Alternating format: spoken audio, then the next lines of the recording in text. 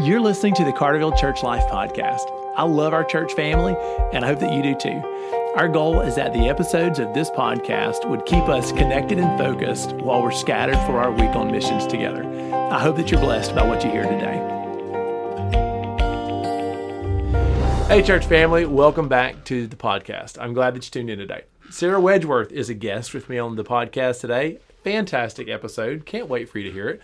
We're talking about her plans to spend some time in Belize on mission this summer. Sarah's going to be partnering with a boys' school that we love and have partnered with for years. Many of you know Lyle and Rose Rainey, who served down there for quite a while. I know that I was taking teams in 2003 when I was a youth minister. Stroh has taken many teams. My wife loves Belize.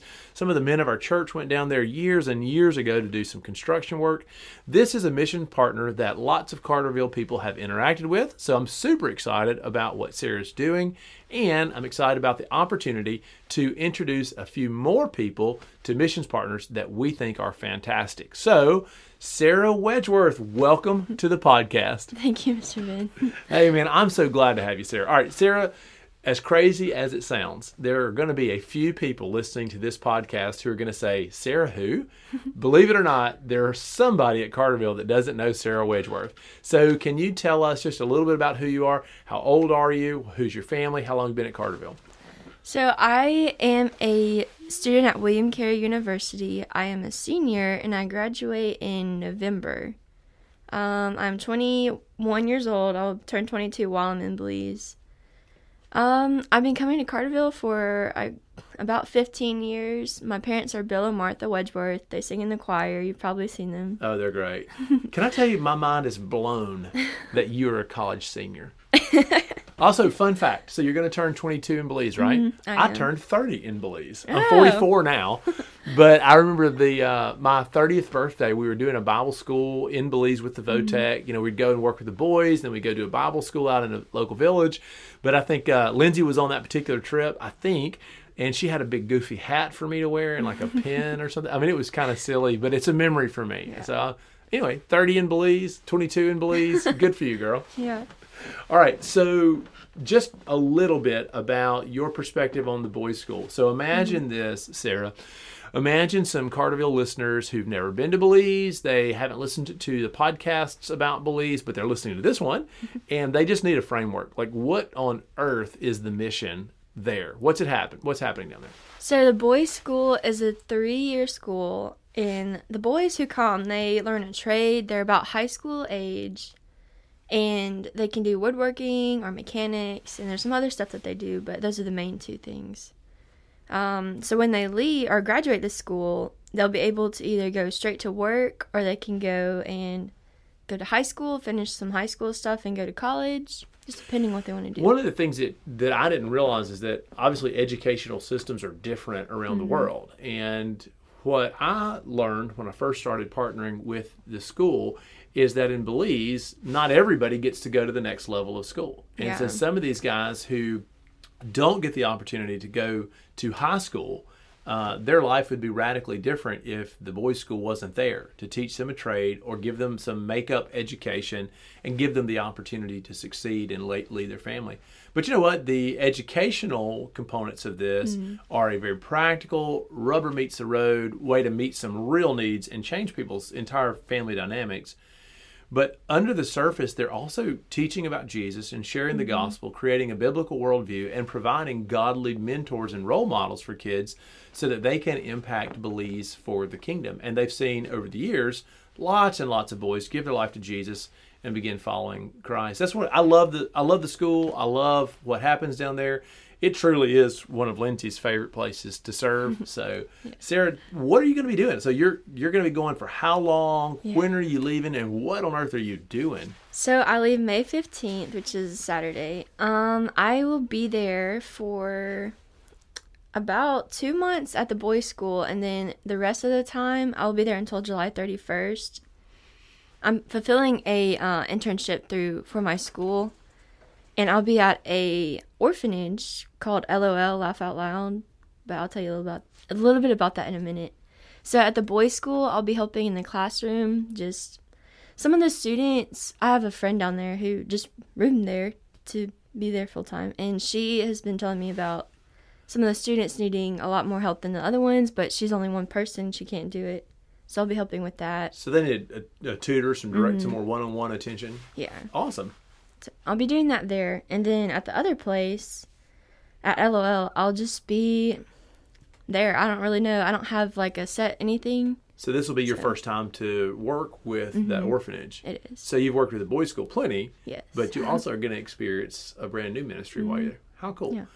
Okay, so Sarah, I realize that one of the motivations for you spending the summer in Belize is that in your major, I guess that is that intercultural studies. Yes. Yeah. So I know there's an internship required there.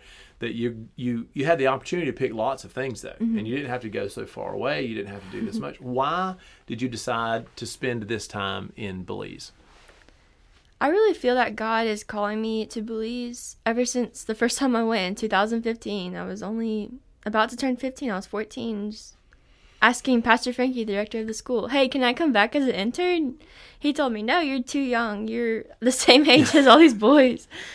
And I was like, but I really want to come back. And so just praying about that and growing through the years. And the next year that I was able to go was 2017. And Pastor Frankie told me that I could be an intern. And I was like really excited, kind of nervous because I was like, I am kind of the same age as all these boys. So that was kind of weird being like their teacher and them being the same age as me. It was really hard, but I feel like God has taught me a lot through the years, and I've been able to help tutor some Spanish speaking students at Cary and like around Cary, and so I feel like that's kind of what God is like calling me to do, and Belize is where I want to be, and it's where He showed me to be right now. So Sarah, that's awesome. Well, I could not be more proud and more excited. I really look forward to hearing when you get home, some of the stories. But since you haven't been for this trip yet, because you leave Saturday, you and I are recording this on Thursday. Everybody's listening to this podcast after you're already settled in Belize. But let me ask you this. Look back. What are some of your favorite memories where you've seen the Lord work while you were in Belize? I know it's a beautiful country. There's a lot of good things going there. There's also a lot of struggle. But where have you seen the Lord work in your life or in the boys' lives while you've been going? Because you've gone a bunch. I mean, over the years, you've gone with the church. You've stayed extra, and you've been over there by yourself some. So what are some of the things that you have seen God do over the years while you've been in Belize?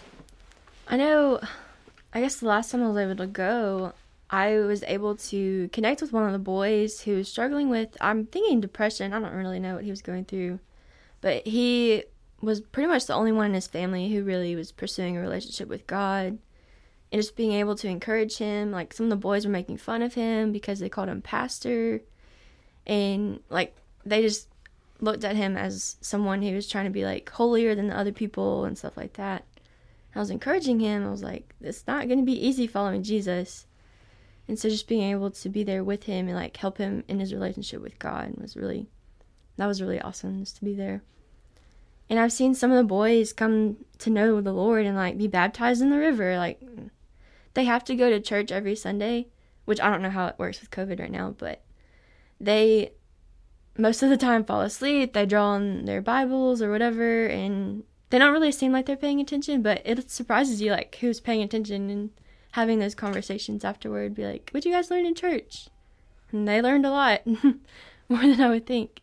That's pretty neat. Well, Sarah, I am very excited for your trip, and I'd love to pray for you before we wrap up the podcast. Is there anything else you want to say before we say, go get them, God bless you, can't wait to see what happens? I may not come back. I'm ready to be there. You may just stay there, huh? Yeah. No, we're not okay with that, Sarah. We want you to come back. Well, I'm proud for you to serve. I'm so thankful that you're going back to a mission that connects with you. Yeah. So the people who are listening, maybe somebody today is saying, should I think about that? Or my son or daughter, would this be a good mission opportunity for them to consider? What do you think? Why would somebody go serve for a week in Belize or for a summer in Belize? Yeah. Well, it's really safe where we go to the school. I know most people are like, oh, you're going to... Yeah, you're leaving the overseas. country. You're leaving really the country, scary. yeah. But at the school, it's really safe. Like, I've never felt in danger at all there. Like, anywhere we've gone, we've always gone with someone who's a native of the country. And we never go too far from the school that we're at. It's a great place just to learn how to do missions in a place that doesn't really seem like that much different from here. I don't know if that made sense. It does. And I think there are a lot of great reasons for people in our church family to serve on short-term missions and long-term missions. And so if God is nudging you, if God's stirred in your heart, I encourage you to go, because I think you're going to be discipled by Jesus in different contexts, out of your comfort zone. And you may be impressed or surprised one day by what the Lord begins in your heart when you say yes to his call to the mission field, short-term or long-term. Sarah, we're excited for you. I'd love to pray with you. Okay. Father, on behalf of our church family, I just want to pray over Sarah as she goes. I pray, Lord, a prayer of commissioning, that you would bless her as she serves, that your Holy Spirit would be strong on your daughter. Not only that you would protect her, but even more, God, that you would use her, that she would accomplish your purposes, that she would enjoy you, that she would be close to you in her walk, but God, that she'd be able to witness well for you, that she'd be able to represent Jesus Christ and his testimony as he rules over the church. God, I pray that you would allow her to be a blessing to the missionaries who are serving, to local people in churches and villages, and to the boys, Lord, who've come to the school for this season of their lives. I just ask that you would use Sarah, that you would powerfully use her for your glory. I thank you, Lord, and it's our joy as a church to entrust her into your care and to watch how she serves. It's in Jesus' name we pray. Amen. Sarah, thanks for being on the podcast. We love you. Thanks for having me.